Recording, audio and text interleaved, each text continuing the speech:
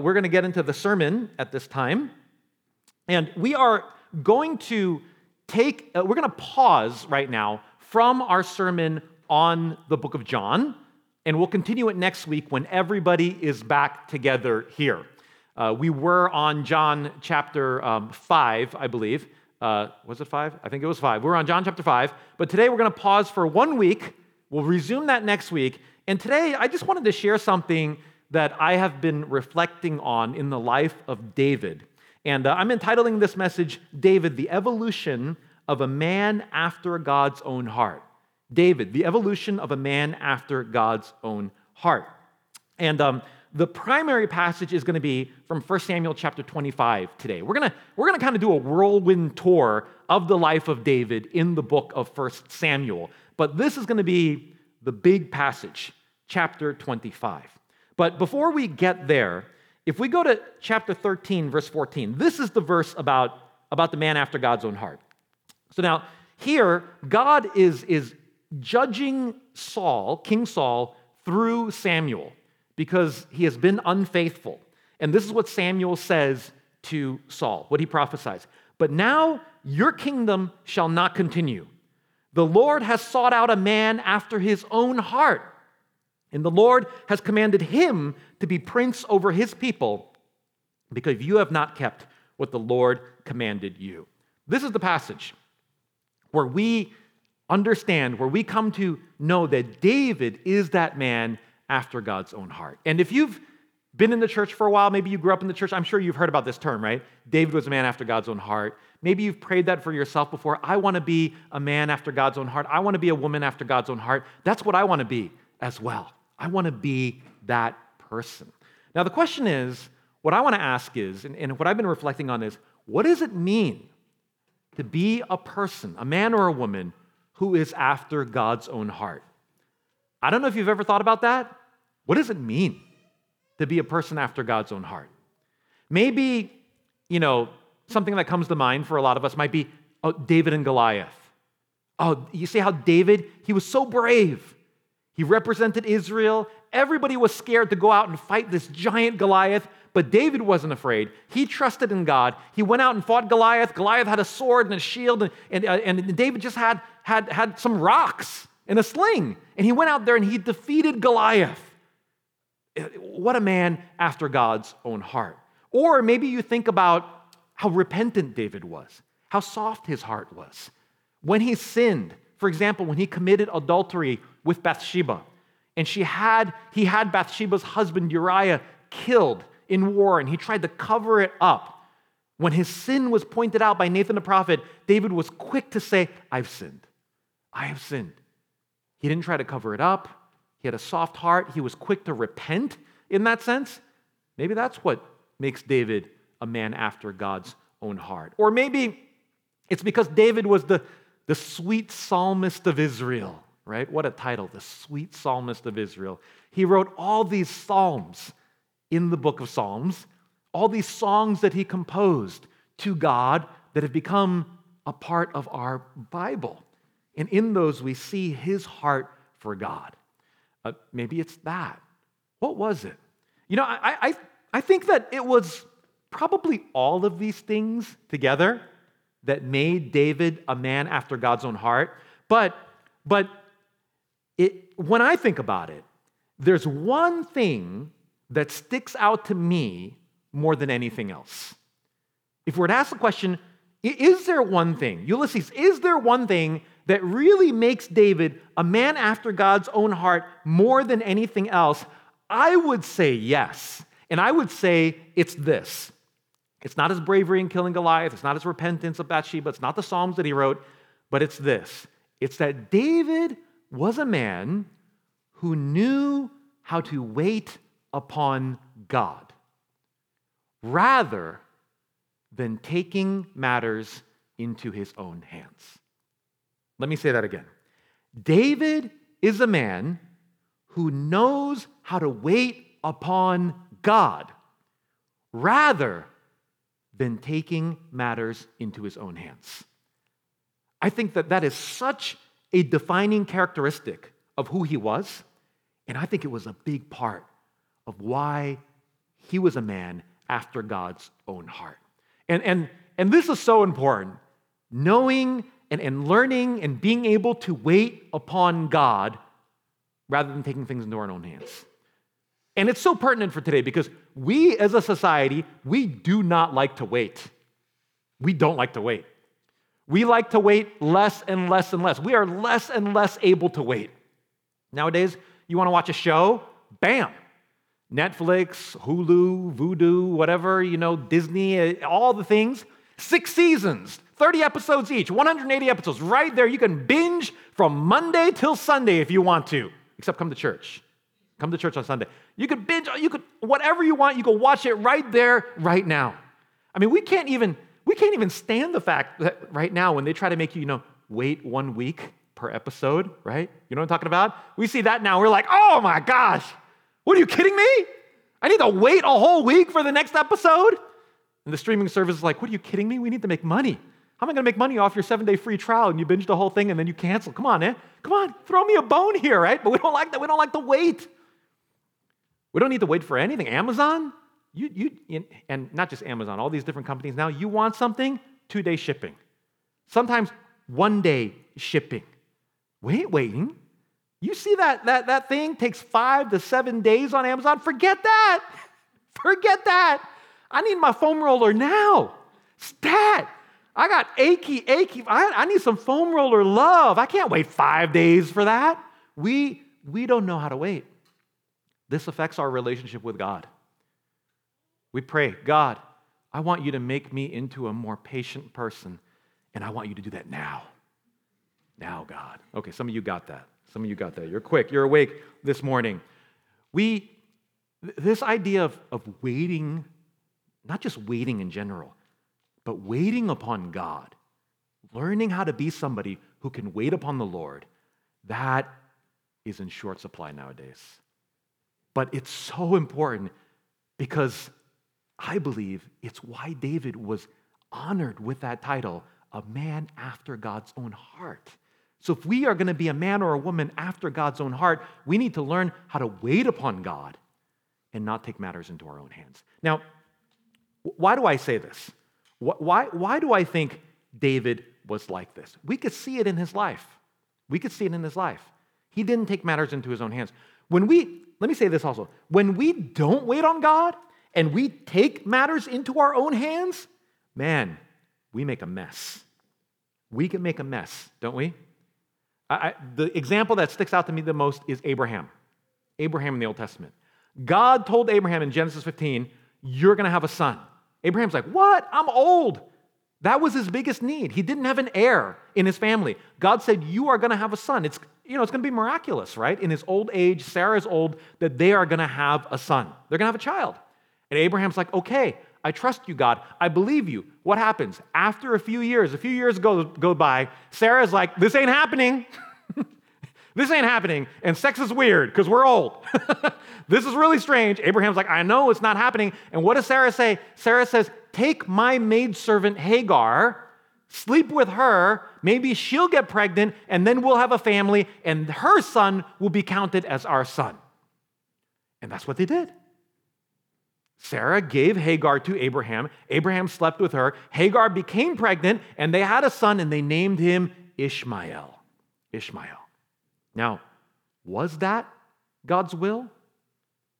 Was that the child of God's promise? Maybe Abraham said, yeah, maybe this is how God's going to make it happen. Maybe this is how God's going to fulfill his promise. No. That was Abraham and Sarah taking matters into their own hands. If you've read the Bible in Genesis 15 and 16, you know that is not the child of promise. Later, Isaac became the child of promise. And you know what happened? Isaac and Ishmael butted heads throughout history, led to so many different problems. A mess. Because Abraham took matters into his own hands. He didn't wait on God to fulfill his promise for God to work. It is so important for us to learn how to wait on God. So, now again, why do I say David is somebody who really knew how to do this? Well, before we get into chapter 25, let me read 7 verses from the chapter before, from chapter 24. Okay, this is what happens here.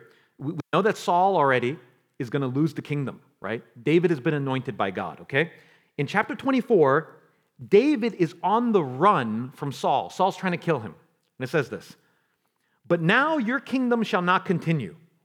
The Lord has sought out a man after his own heart." There it is again. "And the Lord has commanded him to be prince over his people, because you have not kept what the Lord commanded you."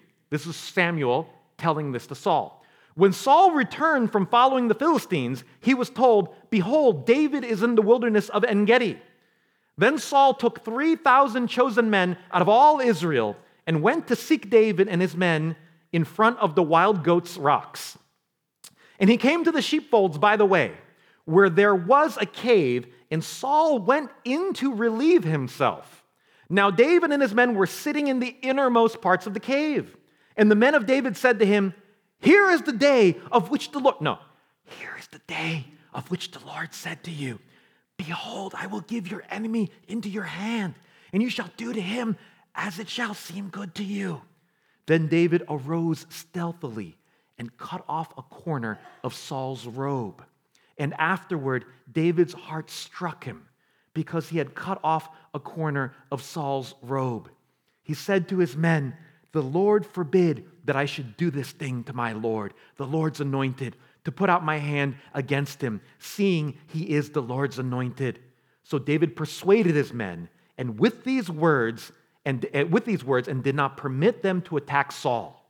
And Saul rose up and left the cave and went on his way." Now, this is really, really amazing here. I know that if you have been in the church for a while, if you've heard the stories of David over and over again, maybe in your childhood or growing up, you might be very familiar with this story. When we read this, what's our natural inclination? Oh yeah, David, yeah, of course. He didn't take matters into his own hands. He didn't seize the kingship from Saul by killing him. David did the right thing. He did what he was supposed to do. But if we take a moment and we put ourselves in David's shoes, I think we would find that it's not so obvious that David shouldn't have killed Saul. I think there were so many reasons or temptations, you could say, for David to say, "No, this is the day.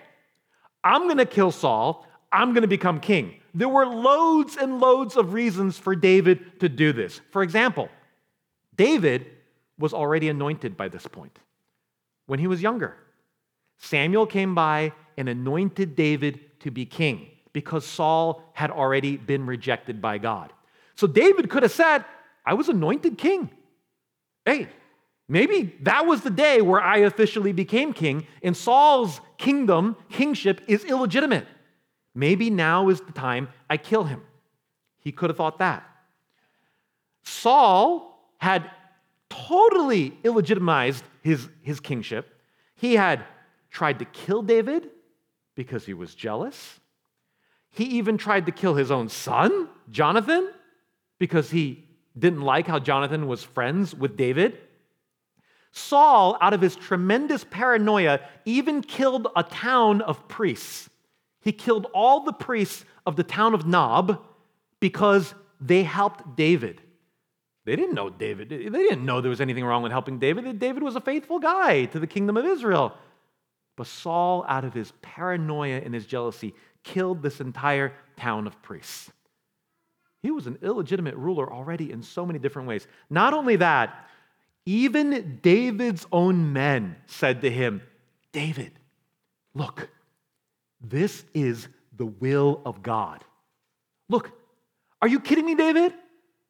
Out of all the places Saul could have gone to pee, he walks into the cave that we are in by himself.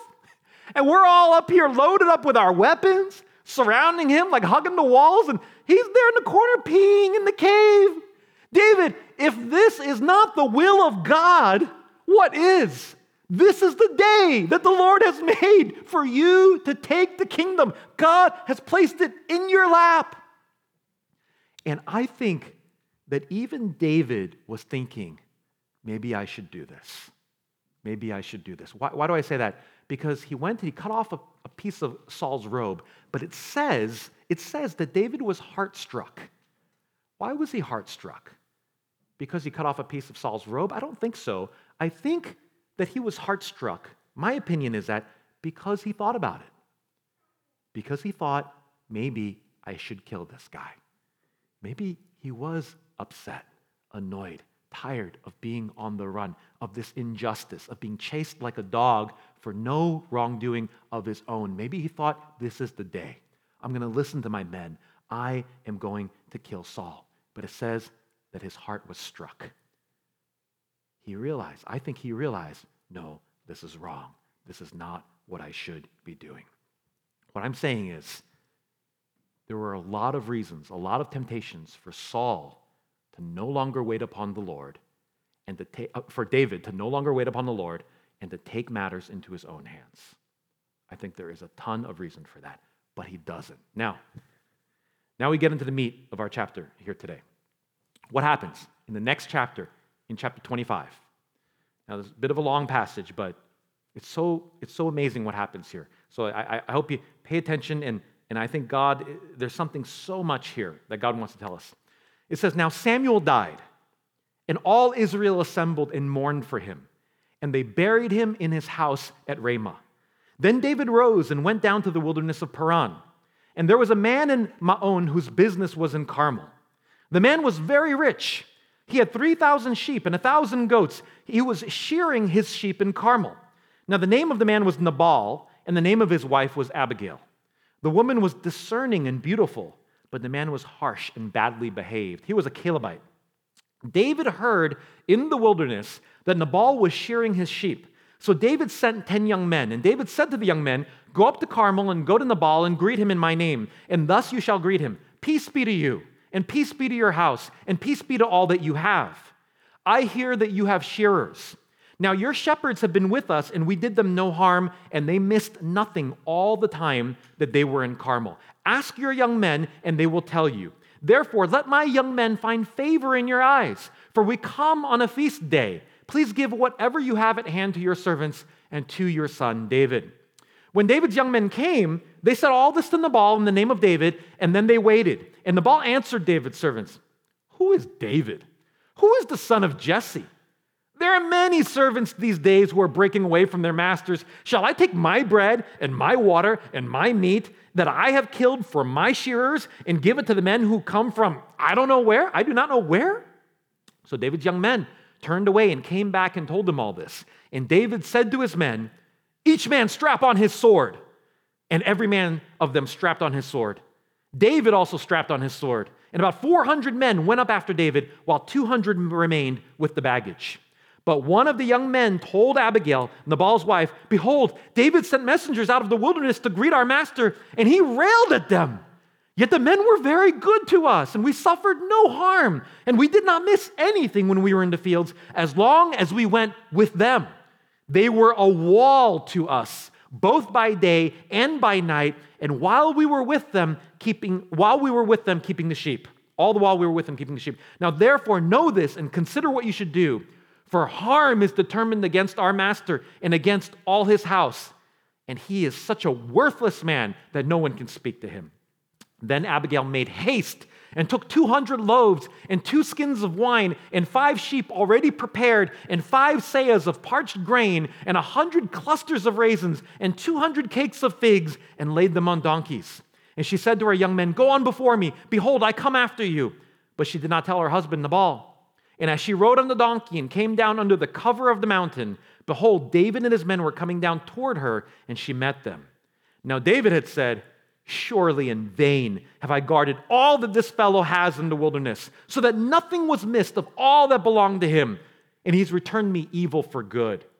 God do so to the enemies of David, and more also, if by morning I leave so much as one male of all who belong to him. When Abigail saw David, she hurried and got down from the donkey and fell before David on her face and bowed to the ground. She fell at his feet and said, on me alone, my Lord, be the guilt. Please let your servant speak in your ears and hear the words of your servant. Let not my Lord regard this worthless fellow Nabal, for as his name is, so is he. Nabal is his name, and folly is with him. Nabal means folly in Hebrew. But I, your servant, did not see the young men of my Lord whom you sent. Now then, my Lord, as the Lord lives and as your soul lives, because the Lord has restrained you from blood guilt and from saving with your own hand, now then let your enemies and those who seek to do evil to my Lord be as Nabal. And now let this present that your servant has brought to my Lord be given to the young men who follow my Lord. Please forgive the trespass of your servant, for the Lord will certainly make my Lord a sure house, because my Lord is fighting the battles of the Lord, and evil shall not be found in you as long as you live. If men rise up to pursue you and seek your life, the life of my Lord shall be bound in the bundle of the living, in the care of the Lord your God. In the lives of your enemies he shall sling out as from the hollow of a sling. And when the Lord has done to my Lord according to all the good that he has spoken concerning you, and has appointed you prince over Israel, my Lord shall have no cause of grief or pangs of conscience for having shed blood without cause, or for my Lord working salvation for himself. And when the Lord has dealt well with my Lord, then remember your servant. And David said to Abigail, Blessed be the Lord, the God of Israel, who sent you this day to meet me. Blessed be your discretion, and blessed be you who have kept me this day from blood guilt and from working salvation with my own hand. For as surely as the Lord, the God of Israel lives, who has restrained me from hurting you, unless you had hurried and come to meet me, truly by morning there had not been left in Nabal so much as one male. Then David received from her hand what she had brought him, and he said to her, Go up in peace to your house. See, I have obeyed your voice, and I have granted your petition. And Abigail came to Nabal, and behold, he was holding a feast in his house, like the feast of a king. And Nabal's heart was merry within him, for he was very drunk. So she told him nothing at all until the morning light. In the morning, when the wine had gone out of Nabal, his wife told him these things, and his heart died within him, and he became as a stone. And about 10 days later, the Lord struck Nabal, and he died. When David heard that Nabal was dead, he said, Blessed be the Lord, who has avenged the insult I received at the hand of Nabal, and has kept back his servant from wrongdoing. The Lord has returned the evil of Nabal on his own head. This is God's word. That's the primary passage for this morning. Now, I don't want us to miss what is going on in David's life right now. In verse 1, it says, it's of this chapter, it's so fast, it just says Samuel died. Samuel died. And then it moves on to this account of David and Nabal. It seems just like a blip, like not much, but I think that's a really big deal for David. If you remember, Samuel was the one who anointed David king over Israel. He was the one. And for this man to die while David was anointed king, waiting for the kingship, but he's being chased like a dog by Saul. He's there in the cave. People are telling him, take matters into your own hands, kill Saul. He doesn't do it. And he's still on the run. Life still stinks. And now the prophet, the guy who said, you are to be king, the reason David is waiting, he dies. I don't underestimate the impact of that, the symbolic impact of that upon David's heart. The guy who told me I'm supposed to be king, the reason I'm out here on the run, being chased unrighteously by Saul, was because of what Samuel said to me. And now he died. Not only that, now I feel like we see in chapter 25, David at a really low point, in the pits. David is really in the pits now. He's on the run. Him and his men are uncomfortable. They're out living in caves, living in the field. What are they doing? They're trying to survive. They're trying to survive out there. So for a period of time, they ended up hanging out near the shepherds of Nabal. And in some way, there was like this kind of I don't know, like unspoken or maybe spoken in some way social contract that developed where David and his men protected Nabal's shepherds, protected their flocks. I mean, these are rough and tumble times. These are times where there are raiders, there's like tribal stuff going on. People will come and steal your flocks, they'll kill you. This stuff happens nowadays, right, in different parts of the world. This was real.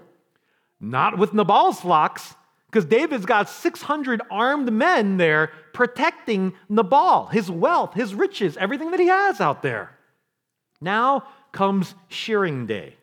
We don't have shearing day here, but they had shearing day there, which is when they go and they shear all the wool off of their sheep, and they do all that. And now that they've gotten the wool, the valuable wool with which to make clothing and all that, now some of these naked sheep can also be killed and eaten, right? It's a good time to be able to have a feast, to be able to have some mutton, to be able to eat some lamb. And David, seeing that it was shearing day, told his men to go ask Nabal for something for them as a token of appreciation, as some payment for all that they did in watching over his flocks out there.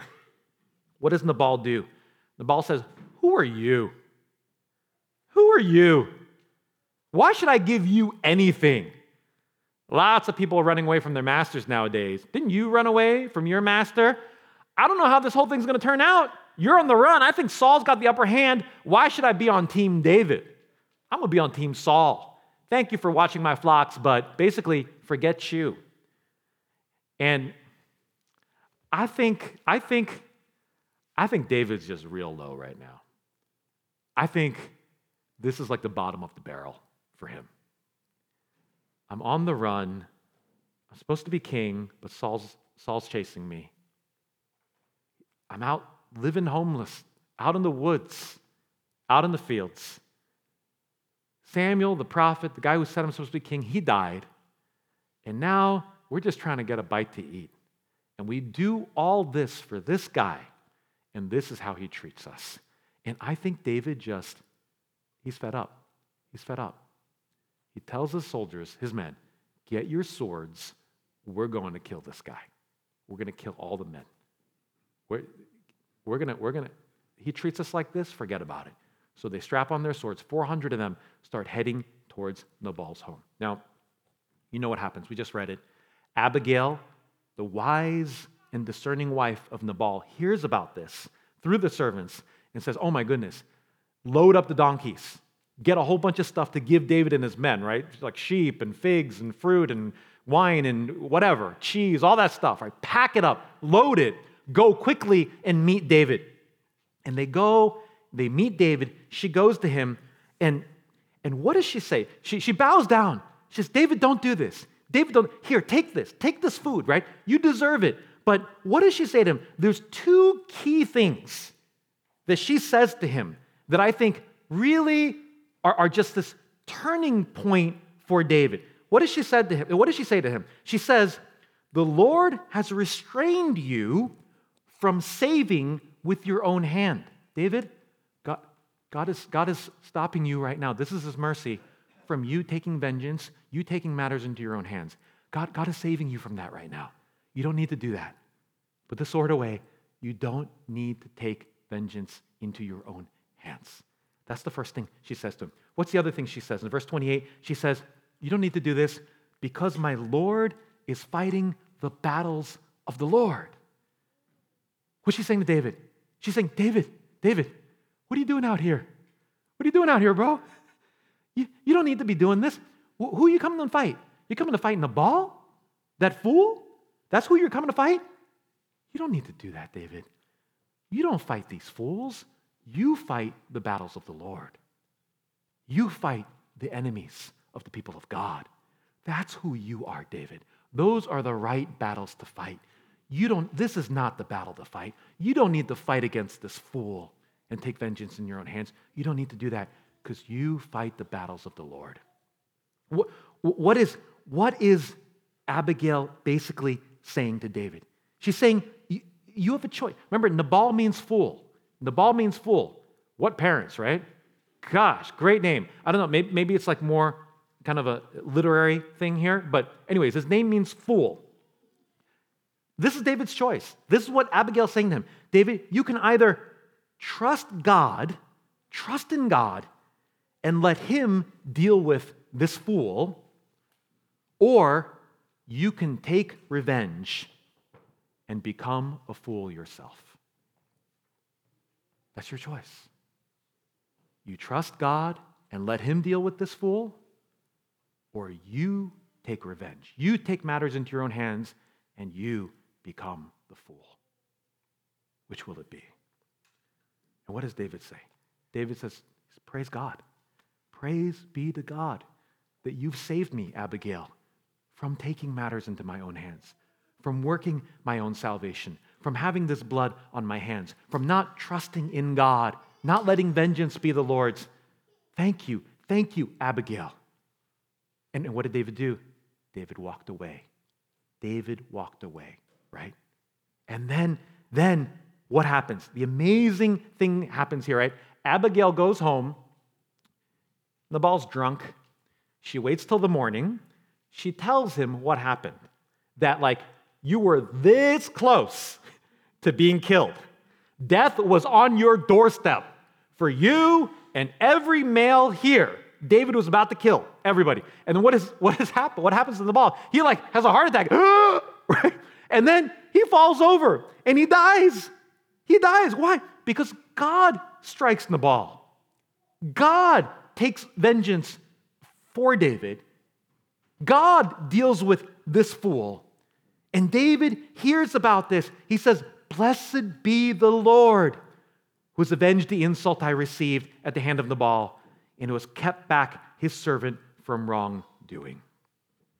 God judged Nabal. Now, remember the first verse that I read today in chapter 13, where Samuel said, God is looking for a man after his own heart, not like you, Saul. He's going to find a man after his own heart to become king. Do you remember what Saul did to be judged by God? A few verses earlier, Samuel had told Saul, wait there 7 days in a particular place, and then I'm going to come and I'm going to give an offering to the Lord. This is what he said. But what happened? Samuel didn't get there at the time that Saul was expecting. The Philistine army was gathering and about to attack Israel. Saul's getting nervous. His men are getting nervous. His men begin to leave him. His army begins to shrink. So what does Saul do? Saul gets nervous. He doesn't see Samuel anywhere. He says, bring the burnt offering here to me and the peace offering. And it says, and he offered the burnt offering. So what did he do? He was supposed to wait for Samuel. Samuel was supposed to come, present this offering.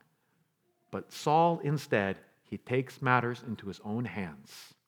He tries to control the situation. He offers the burnt offering. And this is what leads to his rejection as king of Israel. All the more, this is why I think, what is a man after God's own heart? Somebody who doesn't take matters into his own hands. Now, chapter 25, I really believe, was this turning point for David. Because I want you to see what happens here. These 5 verses, the next chapter, okay? The next chapter in chapter 26, verses 6 through 11, a very similar thing happens with Saul and David. It says this, Then David said to Ahimelech the Hittite and to Joab's brother Abishai, the son of Zeruiah, who will go down with me into the camp of Saul?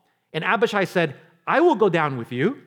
So David and Abishai went to the army by night, and there lay Saul sleeping within the encampment with his spear stuck in the ground at his head. And Abner in the army lay around him. Then Abishai said to David, God has given your enemy into your hand this day. Now please let me pin him to the earth with one stroke of the spear, and I will not strike him twice. What's he saying? We got into the middle of the camp. Nobody woke up. This is a supernatural thing. It was. God actually put them all in a deep sleep. Abishai's like, you didn't kill him when he was peeing. God's giving you a second chance. Let me pick up this spear and stab this guy right to the ground so that you can become King David. You missed your first opportunity. Here's your second opportunity. Don't miss it, David. Don't miss it, David. Now, but look at David's response now after chapter 25, after the experience with Nabal. Listen to David's response.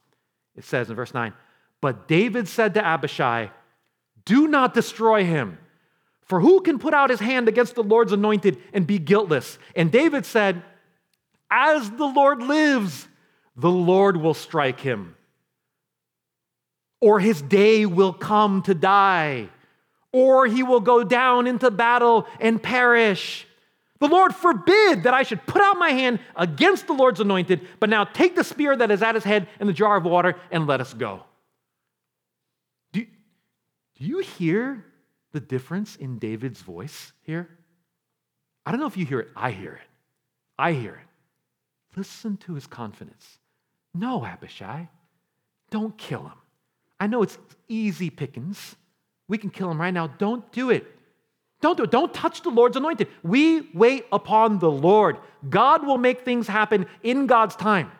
And just like he did with Nabal, God will either strike Saul, or Saul will die, or he's going to go down into battle, or he's going to fall off a cliff, or he's going to get bitten by a poisonous snake, or he's going to eat a bad fig and he's going to die from that, or who knows what's going to happen. Something will happen. God will do it. Even if he has to die of old age, and then at that point I become king. Whatever it is, it doesn't matter. God will do it. Don't touch him. See, in chapter 25, David changed. He saw when God struck Nabal, he saw, I don't need to take matters into my own hands. I wait upon the Lord. That's what we do. We wait upon the Lord. We don't take matters into our own hands. We let that be in the hands of God. This is why David was a man after God's own heart. Brothers and sisters, there's so many things in life where we're so tempted to take matters into our own hands, aren't we? We want to take matters into our own hands. We don't want to wait on God. We want to do it ourselves. One really obvious example is obviously taking revenge and vengeance, just like David here, like he could have done with Nabal. If somebody talks smack about you, man, I want to talk smack about them. Somebody wrongs you, man, I want to wrong them. You ever have revenge fantasies? You know, I've been Christian long enough where it's okay, God, I shouldn't take revenge, but I take revenge in my mind. I have revenge fantasies. Sometimes, man, somebody cuts me off on the highway all day. Somebody says something, some smart aleck comment to me, and it kind of hits me inside. I'm like, oh, I should have said this. Oh, that would have been so good. If I could have said that to him, I would have got him, and he would have had nothing to say. He would have been like, I would have made him look so bad. I should have done that. You know what I'm talking about? Am I the only one here? We want to take revenge. We want to get back at people. But the Bible says, God says, let vengeance be the Lord's. He will repay. Don't take that into your own hands. Even if it means throughout an entire lifetime, it seems like somebody never repents of what they did to you. Somebody never says sorry. Somebody thinks that they were right, even though they were so wrong, till the day that they die. God is the just God of all the earth, and everybody will stand before him in judgment. We can wait upon the Lord and let judgment be his. This is the hope of anybody in this world that has experienced atrocity, has experienced unspeakable, unjust things at the hands of others, genocide, rape, you name it, whatever it is. This is the only way, because people get away with stuff, that we can know vengeance belongs to the Lord, the God of all the earth. Everyone will stand before him one day and give an account for all that they've done, and I can release that anger, that desire for revenge in my heart and give it to God. Give it to Him. You know, somebody once said, bitterness is like drinking poison and hoping that the other person dies. Have you ever heard that? I think that's a really good description of bitterness. How do you expect me not to be bitter when people wrong me and get away with it? Because we can trust in God, put things in His hands, and let God be the one who judges. Friends, this is so pertinent in dating life. Some of you, maybe you've been dating for a long time. You've been on all those apps. You have app fatigue. You're tired of it. And you've been looking for a long time, looking for somebody who loves the Lord. Somebody like you who shares your values, who loves Jesus, who wants God to be the center of his or her life so that you can have a life together of pursuing God together, which is right and awesome and so good. But maybe it's been so long that you start thinking, maybe God needs a little bit of help here. Maybe I should widen my parameters a little bit. Maybe it's not such a big deal that this person doesn't love Jesus. That maybe it's not such a big deal that the most fundamental thing in life, in the universe, who God is to you, that I differ from him or her on that. Maybe it's not such a big deal. Friends, that's when we begin to take our marriage, our romance life into our own hands. And it doesn't go well when we take matters into our own hands instead of waiting upon the Lord, trusting in him, trusting in his provision, that God will bring whatever I need in my life, whether it's the right person to marry, or even if he's called me to singleness, he will give me that joy and contentment in being single. And I know some of you are like, no, but God's plan is perfect, and we can wait upon him and trust him rather than taking things into our own hands. Man, we need this in our relationships with each other. There are things about Christine that I wish God would change. And there are many more things in me that I know Christine wants God to change. And I could go and try to force that change upon her and say, why don't you change? What's wrong with you? Husbands and wives, you know how that goes usually, right? You know how that goes. But instead of patiently waiting upon God, it doesn't mean we don't talk. We don't want to try to work through our issues. But so often, we just want that person to change. We want them to change now. Rather than learning to pray and wait upon God, to lift your spouse up to the Lord and say, God, I trust in your work in his or her life. I trust you with that. How many of us even in our friendships, in our relationships with others, we lack that patience to see God's work fulfilled, that work of maturity, that work of change in that person's life. But we try to change them now.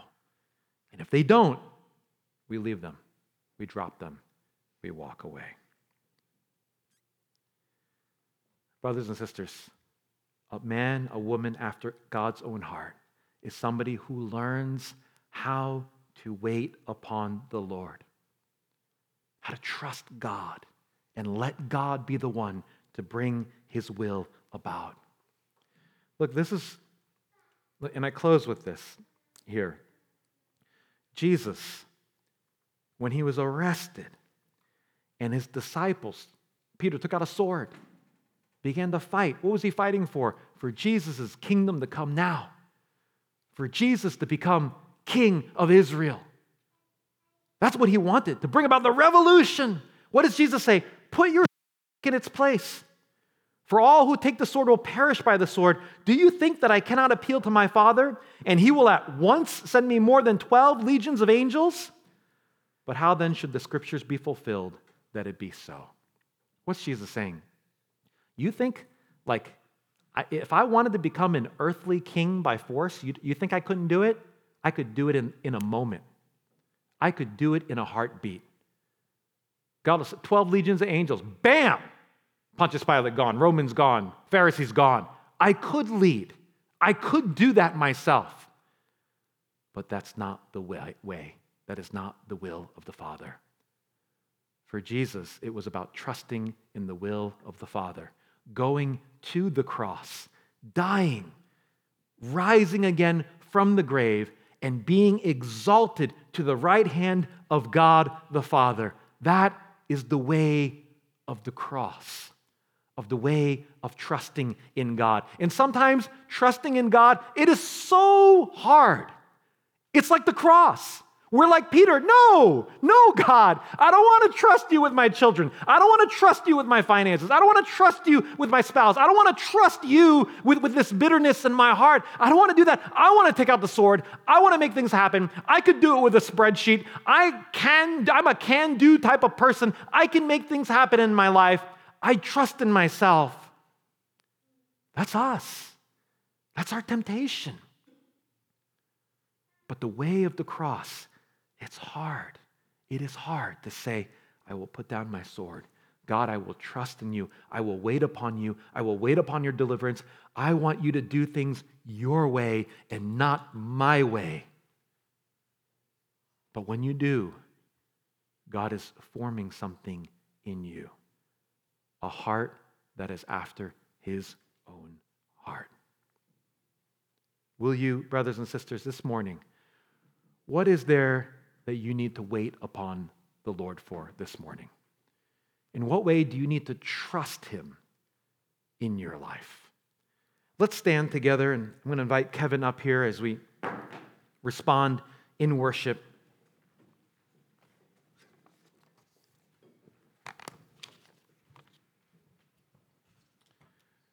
If we could come before the Lord right now, and I just want to ask you, let's take a moment. What might God be putting his finger on in your heart? In what way is he asking you to trust him? If you're a parent, maybe he's asking you to trust him with your kids. Sometimes we try to mold our kids forcibly into the good, obedient, Christ-loving kid that we think they should be. And that's good. We should guide them and direct them, but maybe sometimes we let that frustration or that fear kind of take over, and we try to force things rather than trusting in God, rather than really going to him in prayer, lifting our children up to him and saying, God, have your way in them.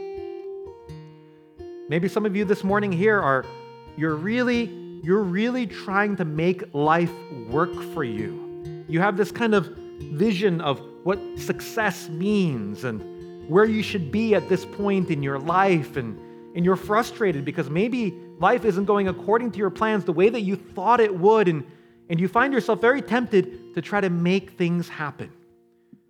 And maybe it's like switching jobs or investment strategies, or maybe moving here or moving there, living here, living there, just changing all these things in your life. And maybe God is going to speak to you. Maybe God's asking you, would you entrust your life, the plan of your life, your direction, your future to me? Stop trying to make things happen, but instead trust me in prayer and laying down our lives to him. Maybe it's trusting God in his timing for marriage and dating relationships. Whatever it is, brothers and sisters, let's come before the Lord right now. And can we take a couple of minutes right now just in prayer to respond to this message? Ask God, Lord, like David in chapter 25, maybe you feel like you're in that low point. God, show me your beauty. Show me, give me that Abigail moment. Help me to see, yes, I don't want to take matters into my own hands. No, I want to trust in God. That's the direction I want to go. Ask God, Lord, give me that revelation. Give me that conviction. Give me that faith to say, I will trust you, God. Help me to see you in this moment of anxiety, of fear, of trusting myself.